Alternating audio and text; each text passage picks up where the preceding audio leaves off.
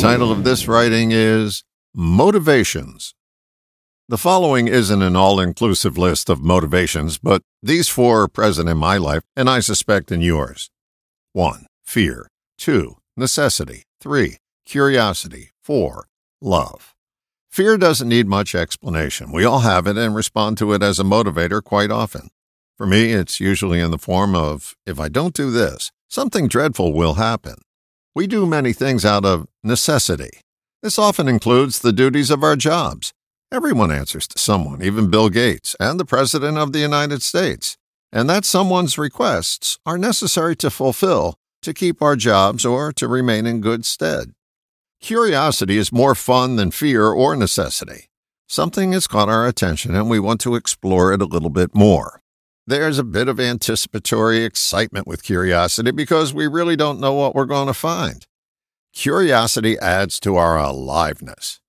Love is the most selfless motivator.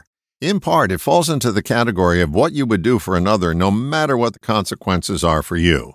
A subset of love is passion, a motivator that causes you to do things for yourself and others, things that make you feel alive. I don't know if there's a proper mix of all the above. I only know that I prefer more the feelings that go along with curiosity, passion, and love. I suspect that setting an intention and following a plan of action to be more curious and passionate will change our current percentages. It seems that it's a matter of focus. If we remain too focused on our fears and necessities, our lives will be less filled with passion and love.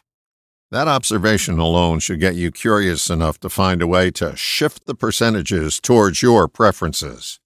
Fear and necessity aren't going away, and thank God for that. They play an important motivational role in our lives. We just have to remind ourselves that we have other playmates that motivate us in different ways, and invite them over more often for play dates. All the best, John.